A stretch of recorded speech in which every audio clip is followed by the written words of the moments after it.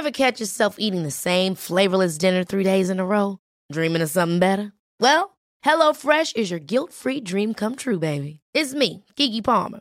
Let's wake up those taste buds with hot, juicy pecan-crusted chicken or garlic butter shrimp scampi. Hello Fresh. Stop dreaming of all the delicious possibilities and dig in at HelloFresh.com. Let's get this dinner party started.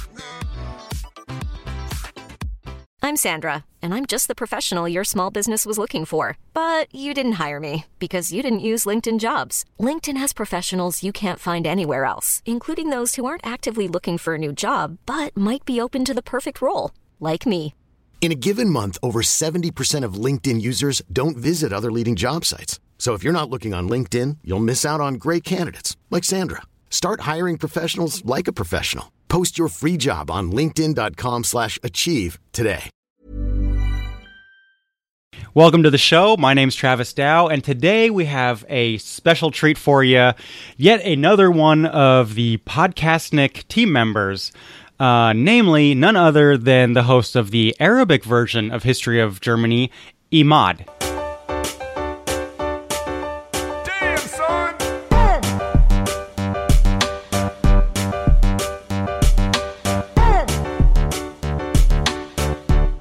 That's right. In case you guys didn't know it, the History of Germany is translated into, well, it exists in 3 languages. I translated into German, and I still record both the English and German version with Judith Strussenbach, who will also be interviewed and taken apart and tortured for this show. But it's a real special honor, I would say, to have found somebody to work with that kind of gets the vision of the show and actually came to me to propose the idea of translating the history of Germany into Arabic for the specific purpose, at least this is how it was pitched to me, was for the specific purpose of presenting this for like Syrian refugees or refugees in Germany, but Syrian refugees specifically, so that they can kind of understand, you know, what's going on, where they are, and who these weird people are who they live with now, called Germans. I thought that was a beautiful idea, and not just that, but Imad is himself a Syrian refugee. I guess that's that's true.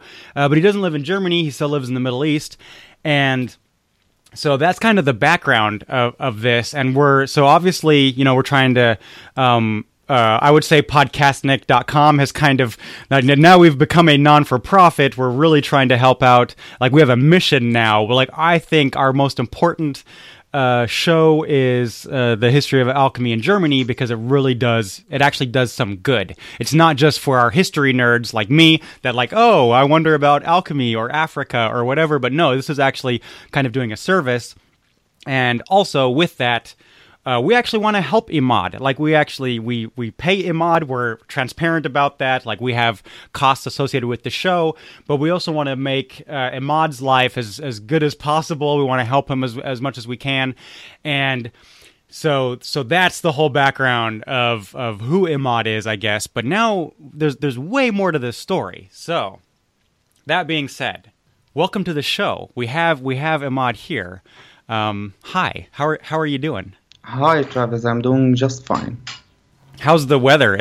So I guess we can say Imad's in Egypt. And so how hot is it there right now? It's June. It's summer. Well, I can tell you it's very, very hot. Some days the degree won't get below 40. Does it? Oh, yeah. That's roasty. That's 40 is almost...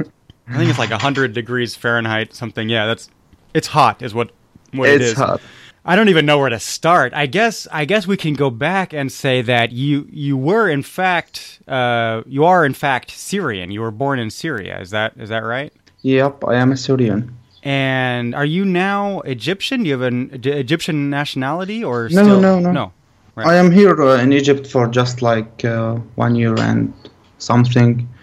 I don't have an Egyptian citizenship. Right. I would love to know more about the process of making it to Egypt. How did you come to Egypt? Did you get on a plane and fly over? Well, it's like a long story. The beginning was from Syrian airport to Al Khartoum, if you know it, the capital of Sudan. Mm-hmm. And then from Sudan, I traveled illegally to Egypt because Egypt don't give visa to Syrians anymore. Only the rich ones, one of them. So you had to cross the border by land? Yep. Yeah, and okay. illegally. I mean, like in the desert. Right. Do you is that how most Syrians come into Egypt? So Syrians obviously are leaving Syria for obvious reasons and kind of also not obvious reasons sometimes, but millions. There's millions of Syrian refugees in the world. Is Egypt a country that many go to, I guess? Because I believe most try to make it into Turkey or, other neighboring countries. You actually got on an airplane, flew to Sudan. Look, the Syrian conflict has 3 or 4 phases if we want to study it as an event. Every phase has its own common things, its own wars, its own refugee... Its own reasons for refugees, even. Yeah, and its own even the places the people were going to. Yep. Where stuff happened. Yep. Yeah. At the beginning, the way to Europe was open, kind of. Turkey, you can go as a Syrian. You can go to Turkey without any visa or anything by your own passport. Mm-hmm. So after that, since 2011, Turkish government have set like a wall, but it's not a wall, but it's like definitely stronger borders. Yeah, stronger border with soldiers, like live guns. After that, people still go to Europe, still go to Turkey, but it's now more dangerous, more expensive. After that, people went to Egypt. There was no visa for Syrians to go to Egypt as students or business wise, everything. So people started to go to Egypt and other countries like Jordan, Lebanon. But to Egypt, you have to fly. So just people that really don't know any geography, Egypt, you can't just drive through Egypt. Drive to Egypt, you'd have to go through Israel, and that's probably a problem. And so that's like flying or But just so people know, Turkey is right next door. There are a way by sea, but no one go right. Yeah. Exactly. In that way. Yep. After that, the Egyptian government required or put a new requirement for, as a Syrian going to Egypt, is a visa, and this visa you can't get unless you have a big amount of money in a bank account or something like that. So the main route after that was from Damascus to Khartoum, from Khartoum to Egypt through the land. That was the main route for the mid-layer of the Syrian society or community. Mm-hmm. Because the upper layer, the rich layer, still go to Germany and Canada and Australia and USA by planes, and all things good to them. Yep. And the really down layer, the layer that has nothing, won't have enough money to get on a plane to Khartoum even. Yeah. So that was the route for the mid-range kind of people in Syria.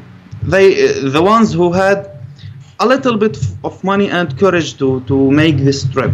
Did you go by yourself, or was this kind of Well, the trip itself, of course, I wasn't by myself. There was many Syrians and non-Syrians going through this route or this trip.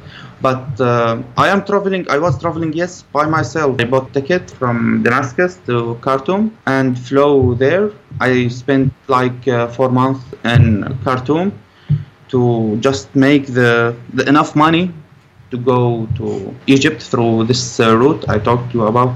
And you knew about this route? I mean, you knew about this route, but how did you, did you know friends or did you know people that had taken the route before? Now they're in Egypt and they were telling you about this, or like you had connections in Khartoum, or we as the Syrians, we when we are doing something, we tell each other a lot about it.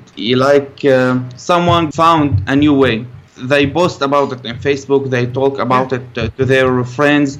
So like 2 months or 3 months, this route was one of the well-known routes for everyone in Syria and outside Syria. Like there was groups especially for this route. Egyptians must be patrolling the desert looking for. Yeah, the thing is, the Egyptian Sudanese border is like kind of loose. Yeah.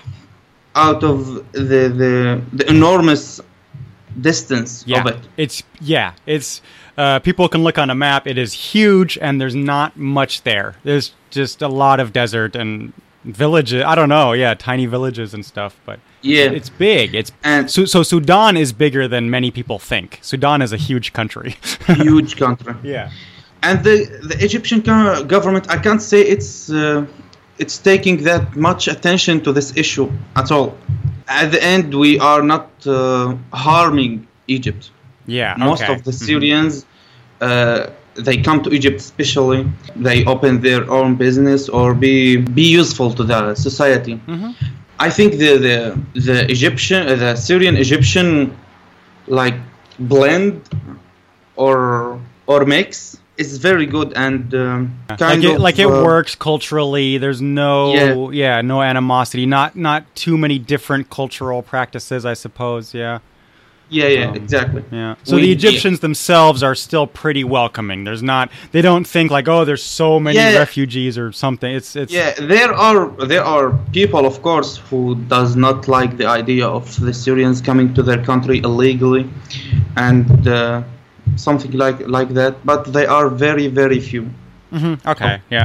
Is it obvious from your accent or dialect or something that you are Syrian because I know Egyptians and I know Lebanese and they would make fun of each other saying like, oh, Egyptians sound, that's not Arabic at all. Yeah. Lebanese is Arabic or so I mean do you sound Egyptian now or well like if I am just ordering something from a restaurant or taking a bus or something like that, it won't be noticeable. Okay, it's not that different. Okay, yeah. Yeah, but if I am opening a conversation with someone like for 2 hours, of course he will notice that I am not Egyptian.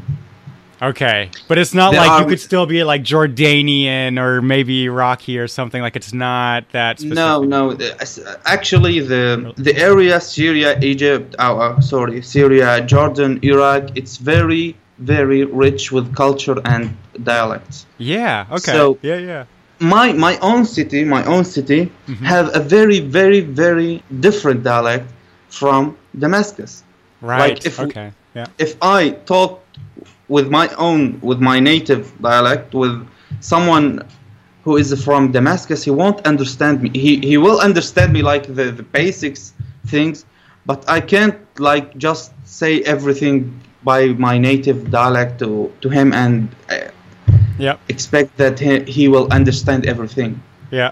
Germans definitely know this. Even sometimes you go to a village like 20, 30 kilometers away and it's like, what? That's German? So, yeah. Yeah. If you talk the classic Arabics or the formal Arabic, you won't understand a word. Like a word, if you can't understand it in Iraq or in Jordan or whatever country, you name it. Yeah, no, that's interesting. Yeah. Okay, so in that case, so they might not. Yeah, so in that case, you definitely still, if you talk to somebody for long enough, to say, "Oh, okay, you're not Egyptian," and yeah. But generally, Egyptians are still welcoming. It's still a country to go. Is it? So how is it like with the visa status or legal status? How is it? Can you find work? Is it like the same as an Egyptian citizen, or is it is that more difficult? Actually, it's more difficult. Of course, it's more difficult. But legally, I am protected by the UN. As soon as I arrived to Egypt, I went to a registration point for the UN, so I can register myself as a refugee and have like a card. It's called the yellow card. It's have my name on it, my infos, and the file number I have in the UN. So if the police stops you in Egypt, you can show the yellow card, and they say, "Aha, okay, UN has a record of him." On paper, they should do that, but in real life, they won't consider it. They won't but respect in the it. end, Oh, okay, yeah. Oh, yeah. Maybe I will go to the jail for 2 or 3 days if I done something wrong, or if they caught me without any legal papers. Yeah. But in the end, after like week or 2 weeks, the UN will send some legal lawyers to take me out. Is it a danger to be sent back to Syria? Do Egyptians do that? No. As long as you are under the protection of the UN, you won't go to Syria back. They might send you to like Sudan again, like to Malaysia, like where you came from or something. Yeah. Like for Malaysia, because it don't ask for visa for Syrians. Okay. Yeah. Those are the possible options you got to, if you want to leave Egypt, or if you are forced to leave Egypt. Mm-hmm.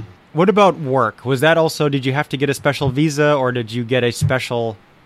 No, I have no visa right now, nothing on my passport but the Sudanese visa. Just that. So that's hard. Yeah, so that makes it hard to even just... If I wanted to work like for a big company or a big agency, of course I would need to get a visa and all this kind of stuff. But most of the Syrians work like we call it the regular jobs, like as a cashier on a restaurant, on a small restaurant, as a worker in a factory, things like that. Nothing fancy, nothing in like an office or as a manager or as a kind of more the like unskilled. Or I don't know if it's even unskilled, but just the jobs where they won't check as often, or you don't have probably not as customer facing. Well, cashier, but it's not that different here. I mean, or even in Europe. I mean, so in Europe, I say this now because it's like, okay, it was 10 years ago, but I worked illegally for more than a year, like just teaching. Like when I moved to Europe, I moved to Czech Republic, and like I didn't have a visa, and I thought, okay, well, who cares? I'll just do what I can for a year, and then eventually got a visa. But it's very, very bothering to have this issue, this particular issue just here, because stressful, because you are not exist to the Egyptian government. That's right. Yep. Even like health insurance. No, nothing of that. Yep. So it's retirement plan, benefits. Paid vacation. No. Yeah, that's like if you're not. Yeah, that's yep. You can't even you can't even open a bank account or do anything related to government or to paperwork at all. Yep. So it makes everything harder. Yeah. So you're still not. There's a couple of questions around there. Is like you're not settled. This is not a long-term goal. You're still a refugee. You're asylum. Maybe it would be nice to go home someday, even, or but have a more permanent, kind of base. And the other thing I was going to ask you, well, a couple of things around that also is, so, do you want to move on? But wait, before I ask you that, I think it's maybe interesting to say, what did you study, or did you study something, or what did you imagine your career to be like, or what did you want to be, or what are you trying to be? I studied in Syria, electrical power engineering for like 3 years. Then I went to Khartoum, as I told you. In Syria, the study situation, the whole idea of studying and graduation and working is like pre-planned by many factors. You don't have much choice. So if you got a certain number of degrees, you are going to go to that major or that university or whatever. So you don't have really the choice. I didn't want to go to electrical power engineering college. I didn't like it, and I didn't like hate it. You know me, like it was fine. But my main concern was not the college or the major of the subjects, was my own safety. In my university, Damascus University, we had like 4 or 3 events when even like a bomb in the university has exploded, like missiles or something from the sky. My close friend has like a missile landed beside him, like 20 meters far of him, and we transported him to a hospital, and he was under surgery for like 7 hours. It's lot of that's a different college experience, definitely. Yeah, exactly. So kind of at that point, it's like, who cares? I'm an engineering major, business major, like whatever, you know. Exactly. I just want to be alive at some point. Yeah. So that kind of stress and frustration made me make that decisions to move out or to get out of Syria. Yeah. Before I want to ask you about that too, like what were the reasons, what actually made you do it, but I also want to know if you could go to college, if you could just study anything you Ever catch yourself eating the same flavorless dinner 3 days in a row? Dreaming of something better? Well, HelloFresh is your guilt-free dream come true, baby. It's me, Keke Palmer. Let's wake up those taste buds with hot, juicy pecan-crusted chicken or garlic butter shrimp scampi. Hello Fresh. Stop dreaming of all the delicious possibilities and dig in at HelloFresh.com. Let's get this dinner party started. I'm Sandra, and I'm just the professional your small business was looking for. But you didn't hire me because you didn't use LinkedIn Jobs. LinkedIn has professionals you can't find anywhere else, including those who aren't actively looking for a new job, but might be open to the perfect role, like me. In a given month, over 70% of LinkedIn users don't visit other leading job sites. So if you're not looking on LinkedIn, you'll miss out on great candidates like Sandra. Start hiring professionals like a professional. Post your free job on linkedin.com/achieve today. Millions of people have lost weight with personalized plans from Noom. Like Evan, who can't stand salads and still lost 50 pounds. Salads generally for most people are the easy button, right? For me, that wasn't an option. I never really was a salad guy. That's just not who I am. But Noom worked for me. Get your personalized plan today at Noom.com. Real Noom user compensated to provide their story. In 4 weeks, the typical Noom user can expect to lose 1 to 2 pounds per week. Individual results may vary. on it right now, what would you study? Well, it's very confusing question because we have many factors we should consider to answer these questions. Well, imagine if you were living in America or Germany and you had enough money and, what would you like to do? Is it... I mean, I had when I was in Syria, I really wanted to be an architecture. Okay, yeah, right. And I had like the skills and the pre studies of the subject, for instance. But now I really can't tell. I mean, there are many jobs today which doesn't have a major in the college to graduate from. Yeah. Like every day there are new jobs, new opportunities, and at the same time, the old opportunities are disappearing. Yeah, it's more like today you should have some art, some computer programming, some systems management, some network. I am looking for this perfect combination between art and science and programming to fit my skills with the jobs market, the global jobs market. Yep. So, welcome to the club. Yeah. Yeah. I mean, I'm a technical writer, which is not. I studied like business because I didn't know what I wanted to do. I studied like business and German, and then technical writing. Like, yes, you can get a degree in technical writing. There's a certificate and all that. But I didn't know that when I was 20 or 23 or something. I didn't know about technical writing until I was maybe almost 28 or almost 30 or something. So, and me still, I don't really yeah. know. Like what I want to do. You think something and then you get to a job and you're like, oh, actually, this sucks. This is horrible. So exactly. But you might have like an artistic streak, and then so as long as you can create and make something that's like, I understand design, that too. And sort of things I got motivated to do. Create all something. the things that evolving or revolving actually about the whole idea of the new jobs or the new techniques or the technology or the modern art. Yep. Yeah. Learning the Adobe suite. It should be like 10th grade. Every child should be taken through the Adobe suite. Yeah. That would up your chances more than most degrees, it seems. Yeah. Yeah, actually. Yeah. Yeah. You cannot ask your parents these days. It just doesn't work that way. So not actually. Yeah. But I also wanted to ask, I mean, what do you leaving is also a risk. Do you starve in a refugee camp or do you, so let me break down this. Yeah.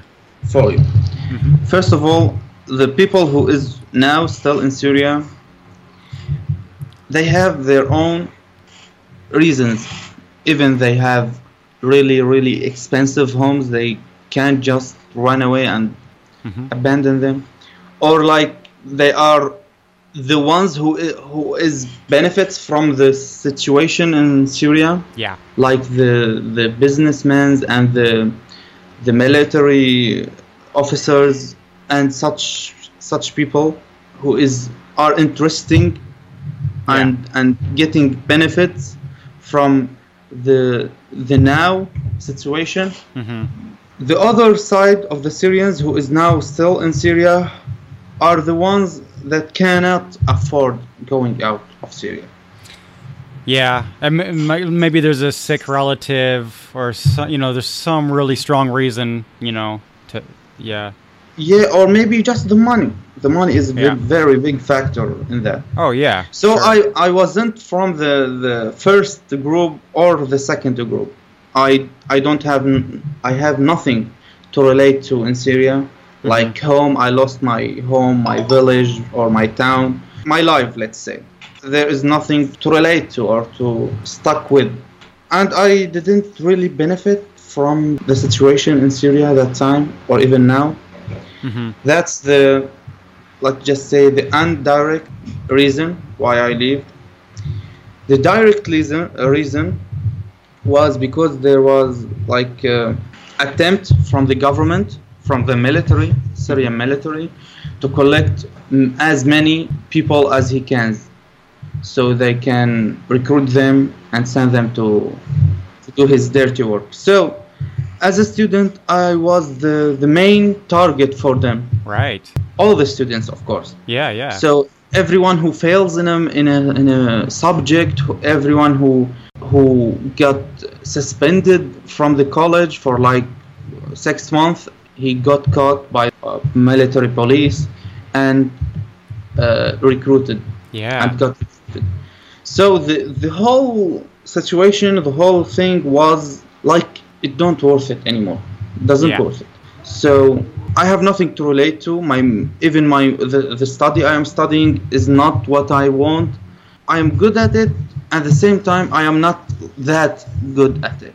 It's not your passion. Yeah, electrical engineering is. So what I'm waiting for, and the whole society, if he know, I think we will progress to this point afterward.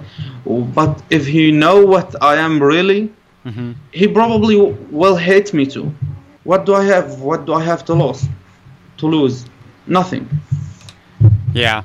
Are you safe now? I guess that's the like I'm sure many listeners are wondering, like, at least, okay, you're in Egypt, is this kind of, even if there's a visa issue and everything, in Syria your life was in danger, and for many different reasons, either just a freak accident, like a missile hitting you, okay, that is a thing in Syria that we might not think about, but tons and tons of bombs are dropped and missiles are shot, and that's known. There was even, there's like chemical attacks and kind of crazy things happening even recently. But then the flip side is, just as soon as you graduate, or even, you get suspended for 6 months. If you're in the military, if you get conscripted to the military and you try to flee, then they will shoot you. So people might not, and put you as cannon fodder on the front lines, fighting a very pointless civil war, kind of. I just really want to make that clear that it's a life-threatening event. Why there are Syrian refugees in the world. And even though there's millions of them, it's for very good reasons. But then hopefully, the listeners are kind of asking, to fight or to kill anyone, or to be killed for pointless thing or for pointless war. Yeah. So now you're in Egypt. Are you safe? Like, is your life in danger now? Still, is that? Well, compared to my situation or my life in Syria, it's safe. There are no bombing here. There are no one gonna like take me to the military or something. Mm-hmm. But your life's not in danger the way it was in Syria and Egypt. The exact way, it's not, but it's in danger from another perspective or another way. Yeah. I am not the average Arabic, the average Muslim that lives in the Middle East and have the same thoughts and beliefs as everybody in the Middle East. So I am different from them, and they hate difference. Now, I know what you mean, because I know you, but for the listeners out there, and I don't know how much you want to say, because I'll say this to the listeners: Imad is not 100% in safety in Egypt. I don't know. Do you want to say why? Yeah, of course. Okay. I am atheist and bisexual. Yeah. So now, being an atheist Arab, I think that's interesting. The thing is that because you're still in the Middle East, Egypt is still a very conservative country. People might not. Do people remember like the military coup and the Arab Party kind of taking over Egypt? That wasn't that long ago. Egypt is a very secular country, but I don't want to say extreme even, but becoming more, that's the wrong word. But becoming more conservative. Yeah.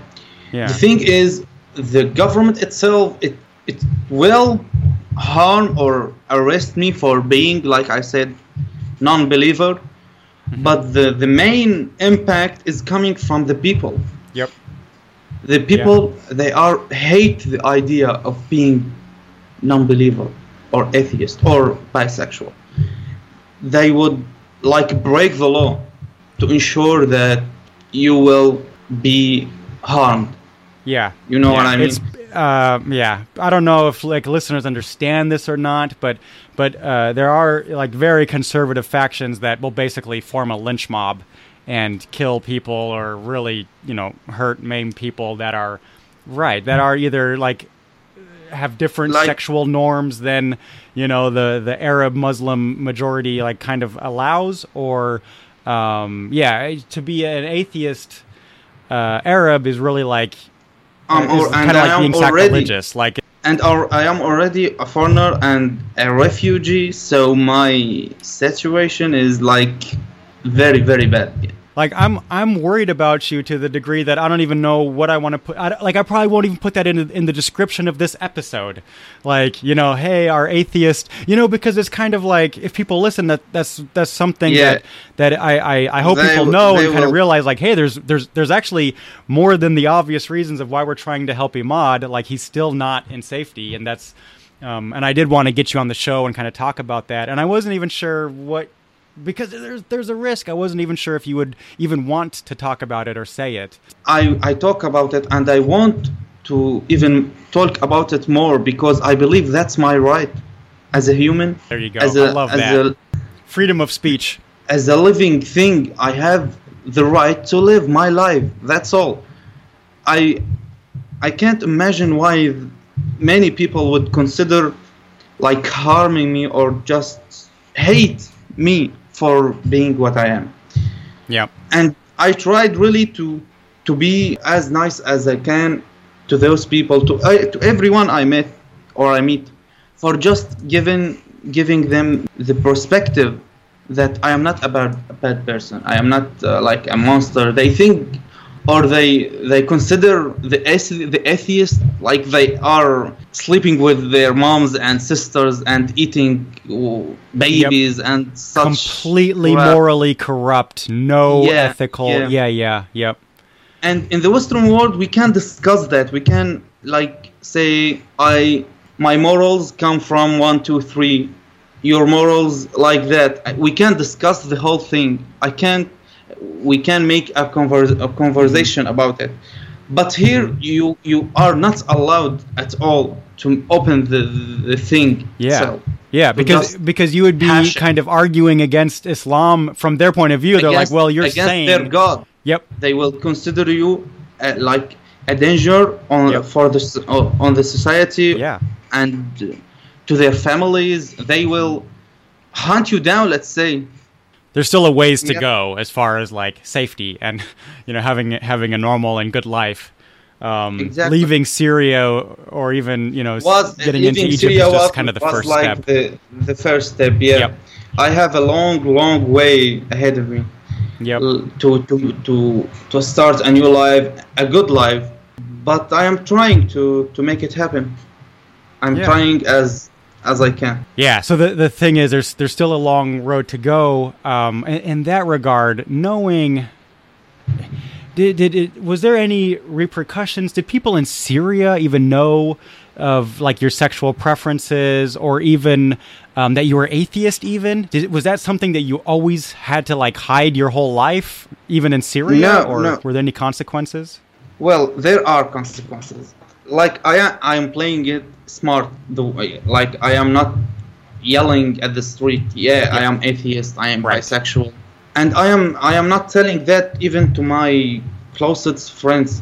But when I did tell that to one of my previous friends, I was kidnapped by Islamic extremist Islamic group in my own town. For like, how old or when was this? How old were you? It was in 12-16. That's only 2. Yeah, no kidding. Yeah, 2016, like 2 years ago or something like that. The first time I got arrested, or I dealt with the idea of being arrested, it was at a very young age. I was like in the high school, the last year of high school. I was arrested by the Syrian government for like 30 or 35 days for being like just being for being. Was it like you in the didn't rain? Follow some? No. The thing is, I live in a town. This town has some rebels and some people who don't like the government, and they have guns. Mm-hmm. So they made some explosive on the highway next to my home. Mm-hmm. A car for the military comes by, and the bomb explodes. They come to investigate and to know what happened. So they collected all the men and the youngest from the homes along the street. So I was one of them. See, that was, wow. Yeah, so you already spent in high school 30, 35, 40 days or so in a jail. Yeah. And just for being a suspect, or just for kind of part of an investigation. Let's say it's not a jail. Yeah. Okay? It was a room like 4x4 with 10 people in it. Oh, jeez. Yeah. Yeah. Like a holding cell that's too small or crowded. Yeah. Just Crazy. Thinking about these days make me just Yeah, and like, I mean, most people do hating not have my those life. experience. I mean, I hope most people do No. not have those experiences. Yeah, that's. I hope so. I hope so too. But So it what was the instance? awful. What was the instance 2 years ago? I mean, that's about when you left, I guess, right? Yeah, let's say 1.5. Yeah. Okay. Because after I was like just say kidnapped, to take the decision itself to make or to gather the money that I will bought the ticket by, and to like to warp my life up to Yeah. to be ready. Drop everything and yeah. Wow. Yeah, and that took me like 6 to 7 or maybe 8 months. Yeah. So, Organize everything. Yeah. Yeah, I like going out with the least damage. Mm-hmm.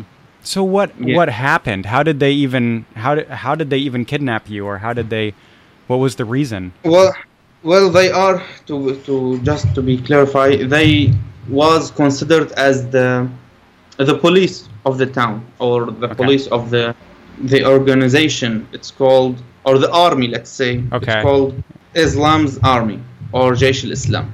Okay. In Right. Arabic. Yeah. So it's a big army that was supported by many big countries like America, let's say, and many others. So they was representing the law in the town. So they arrested me. From their perspective, I see how did that happened. I have like some books and some things that relate to atheism, relate to free speech and free thinking, like books and posters and some, what a teenager would like to have in his room. Right. So one of my friends,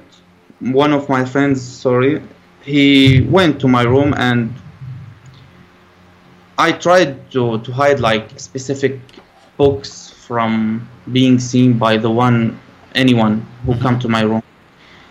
So he noticed that I have 3 or 4 books, like books for Richard Dawkins. Oh, no kidding. Yeah. Oh, man. Richard Dawkins. That's and like getting in trouble and- for Richard. That's crazy. But yeah, right. Yeah. Yeah. Yeah, and it was translated to Arabic, so it was understandable by my friend. And there was an atheist, an Arabic atheist, was called Abdullah Maroof, and he was like very famous at this time as atheist. He was extremist, and he converted to atheism, if we can call it conversion. Right. Yeah. Yeah. So, Yeah. so yeah, I worked for him, and so he had his concerns about my beliefs. One other time, he asked me about it. I told him I was just like having some books without any intentions to Yeah. More like. like really dig in them. Yeah. Yeah. But he didn't believe me, and like 2 days or 4 days after that, at the like 12 a.m., like the midnight. Yeah. Yeah, the 4 or 5 men, they came to my door, and they took me, like that simple. Wow. Yeah. So then what? Well, so it was like a jail there, or where did they even take you? As I told you, it was considered as the was police or Yeah. the law Yeah. of the town. So they had like a small prison underground.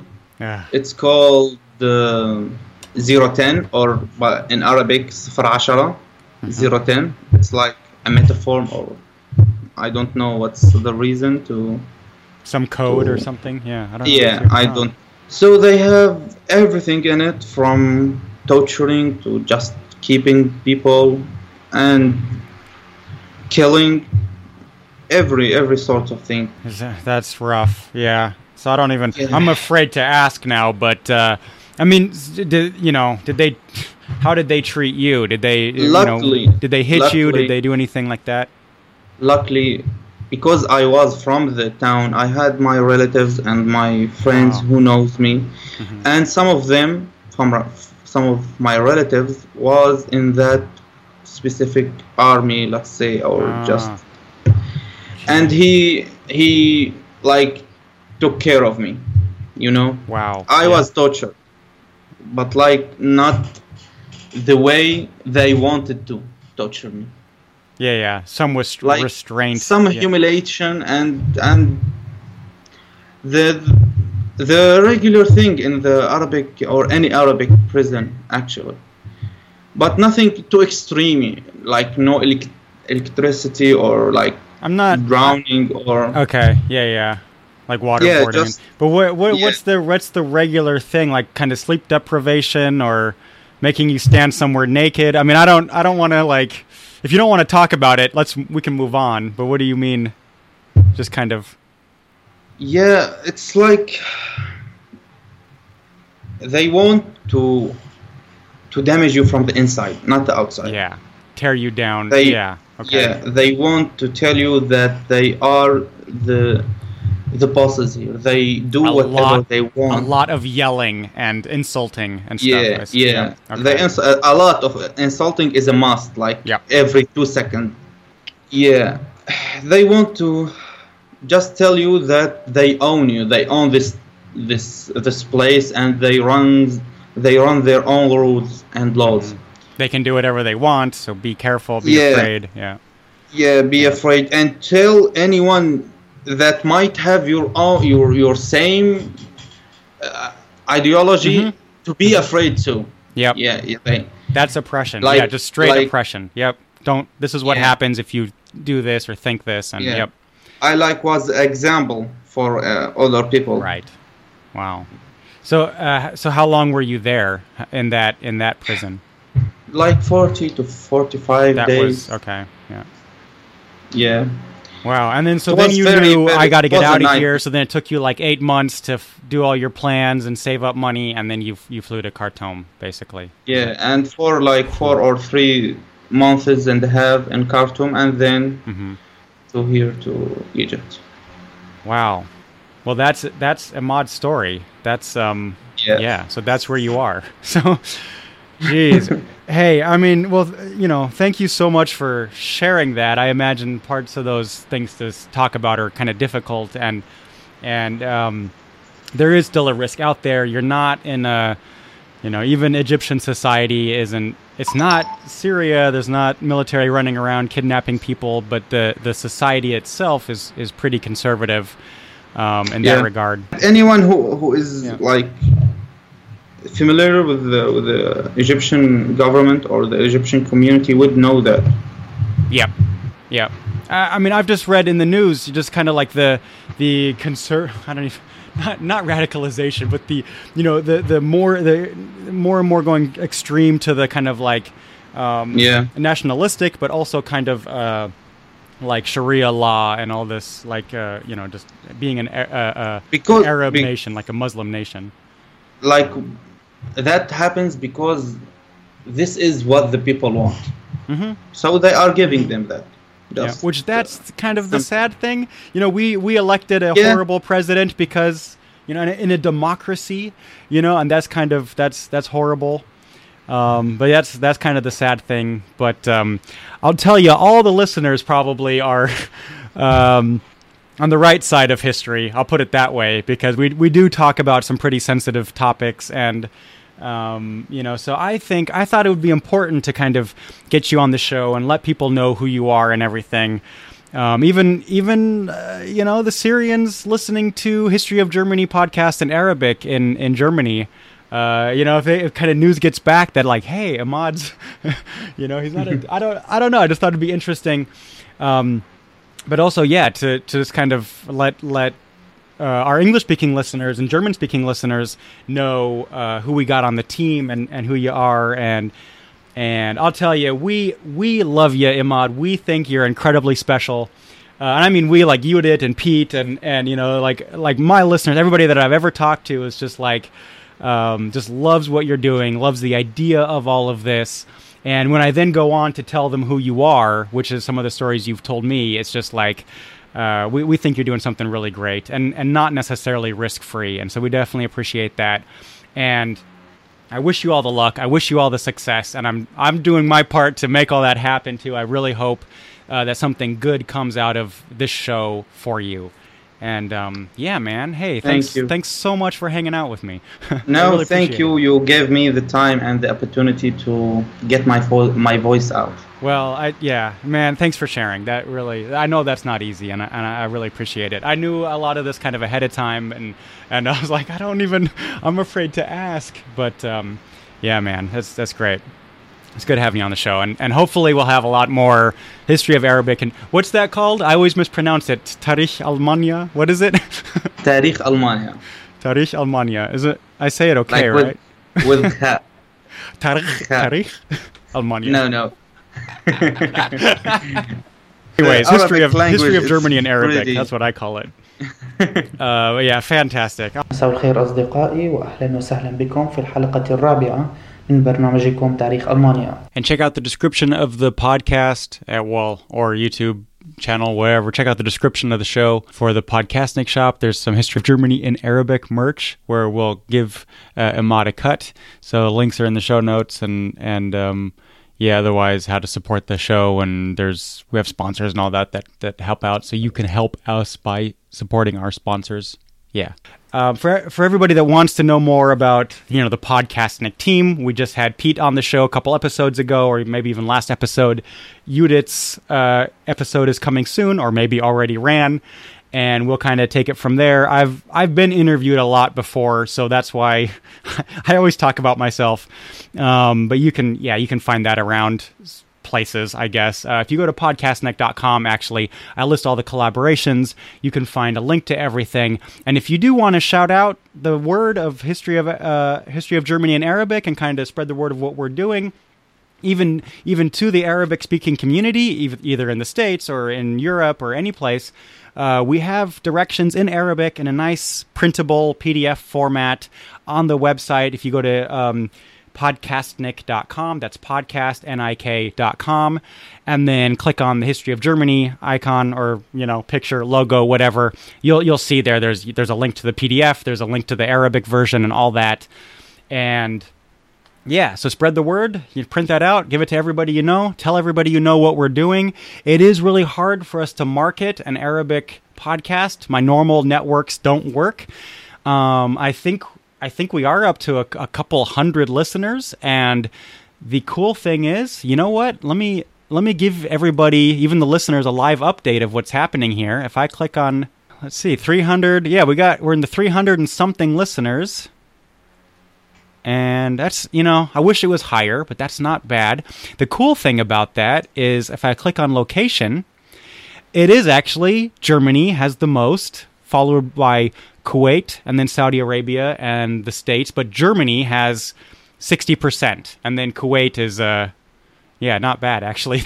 You have Kuwaiti listeners. Do you know anybody in Kuwait? What's happening there? I don't have anyone. You're like, no. Well, there you go. Algeria has one. And then, Canada, Australia, Armenia, Austria. Oh, yep. Some in Austria, which is fantastic. Azerbaijan. You have someone in Azerbaijan listening to German history and Arabic. I think that's really fantastic. And that's without having any marketing potential or just, people helping us out. So that's why, we really, really are asking if you have any connections to refugee organizations, German language organizations, people, it's anybody that could be a potential schools, immigration centers, I don't know, let them know that we exist and help us out. You can follow Imad on Twitter at HG_Arabic, and that way you can, there's also at Germany Podcast or at Podcastnik, and you can stay tuned with the news of what's happening on the shows. So, all right. Thanks, everybody, for listening. Thank you so much, or for watching, maybe, if this ends up being on YouTube someday. And thanks again, Imad, for coming on the show. Thank you. It's not a K with the it's Tarikh. I like that. Tarikh. No. Almanya. Tarikh Oh my God. I can't even hear the difference, man.